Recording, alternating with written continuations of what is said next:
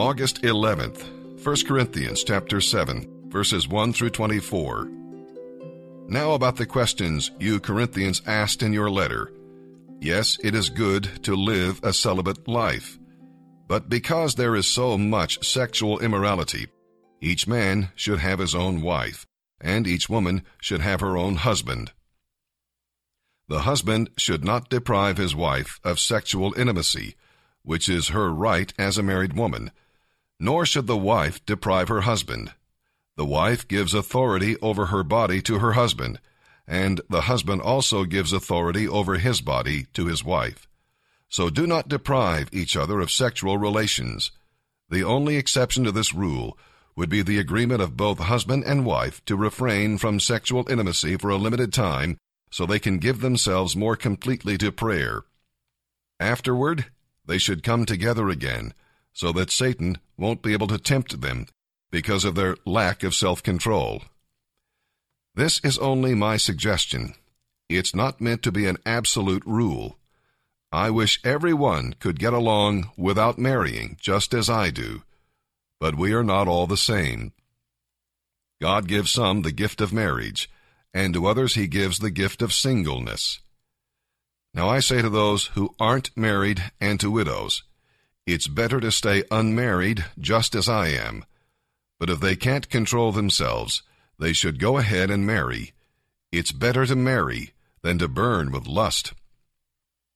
Now for those who are married, I have a command that comes not from me, but from the Lord. A wife must not leave her husband. But if she does leave him, let her remain single or else go back to him. And the husband must not leave his wife. Now I will speak to the rest of you, though I do not have a direct command from the Lord. If a Christian man has a wife who is an unbeliever, and she is willing to continue living with him, he must not leave her. And if a Christian woman has a husband who is an unbeliever, and he is willing to continue living with her, she must not leave him. For the Christian wife brings holiness to her marriage, and the Christian husband brings holiness to his marriage. Otherwise, your children would not have a godly influence, but now they are set apart for him. But if the husband or wife who isn't a Christian insists on leaving, let them go. In such cases, the Christian husband or wife is not required to stay with them, for God wants his children to live in peace. You wives must remember that your husbands might be converted because of you, and you husbands must remember that your wives might be converted because of you. You must accept whatever situation the Lord has put you in, and continue on as you were when God first called you. This is my rule for all the churches. For instance, a man who was circumcised before he became a believer should not try to reverse it, and the man who was uncircumcised when he became a believer should not be circumcised now. For it makes no difference whether or not a man has been circumcised. The important thing is to keep God's commandments. You should continue on as you were when God called you. Are you a slave? Don't let that worry you. But if you get a chance to be free, take it. And remember, if you were a slave when the Lord called you, the Lord has now set you free from the awful power of sin. And if you were free when the Lord called you, you are now a slave of Christ. God purchased you at a high price. Don't be enslaved by the world. So, dear brothers and sisters, whatever situation you were in when you became a believer, stay there in your new relationship with God. Then he says in verse 8, Come with me from Lebanon, my bride. God is always calling his people to come. And Satan is always telling them, you can't go. Look at you. I mean, how can you go? He knows what you've done. He knows your sins. He knows how vile you are. He knows the dullness of your heart. Don't go to him. But those are the words of the liar and the deceiver. And oftentimes you believe him because it is so hard to believe God with regard to his love, because his love is so great. Do you want to know what the greatest act of faith is? I'm going to tell you. The greatest act of faith for the Christian is to look in the mirror of God's Word and see all their failings, and then to believe by faith that God loves them as much as he says he does. That is faith. Because you have to believe something you've never even seen anywhere else in the world. No one is like God, and no one's love is like God's love. When he tells you to come, don't you know the one who just spoke the word knows everything about you? He knows everything you've done, everything you're going to do. So if he says come, then the invitation is come. And look at this in verse 9.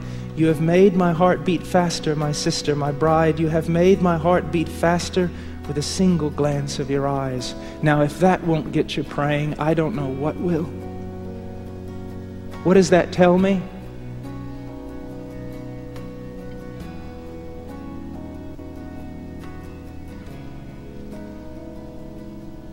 I go like this, and you can hear the divine heart beat faster with a single glance of my eyes. When my little boy was born, I'll never forget, he was old enough, finally got to the point where he could smile and hug and lift his arms up in the air, and I'll never forget, he was laying there on our bed upstairs, and I walked around the corner and came into the room, and when he saw me, you got to understand, my boy could have a heart attack. He gets so excited looking at a blank wall.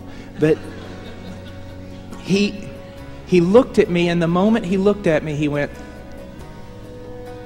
there was not one doubt in that little boy's mind that his father was going to run over there, grab him, pick him up, and hug him.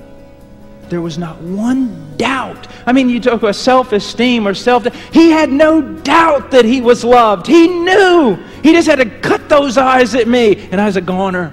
How do you think those things happen? Do you think that they come out of creation or they're birthed out of human nature? Why do those things even exist in creation? Have you ever wondered about that? God put them there. And why did he put them there? To tell you about him. How can you love a child? How could you dare think that you love a child more than God loves you?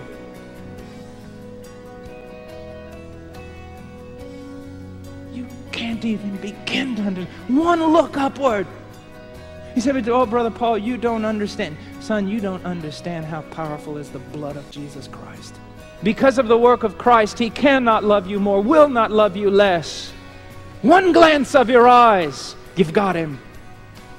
You've got him. You've got him.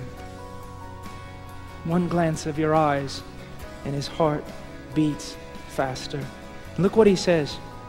You have made my heart beat faster, my sister, my bride. You have made my heart beat faster with a single glance of your eyes. Now look at this. With a single strand of your necklace. Let me ask you this. Where'd she get the necklace? She got it from him. Joseph had a coat of many colors that he would not share with his brothers. But our Joseph, our Jesus, has a coat of many colors, a righteousness upon him that is his own by his own doing, and he gives it to you.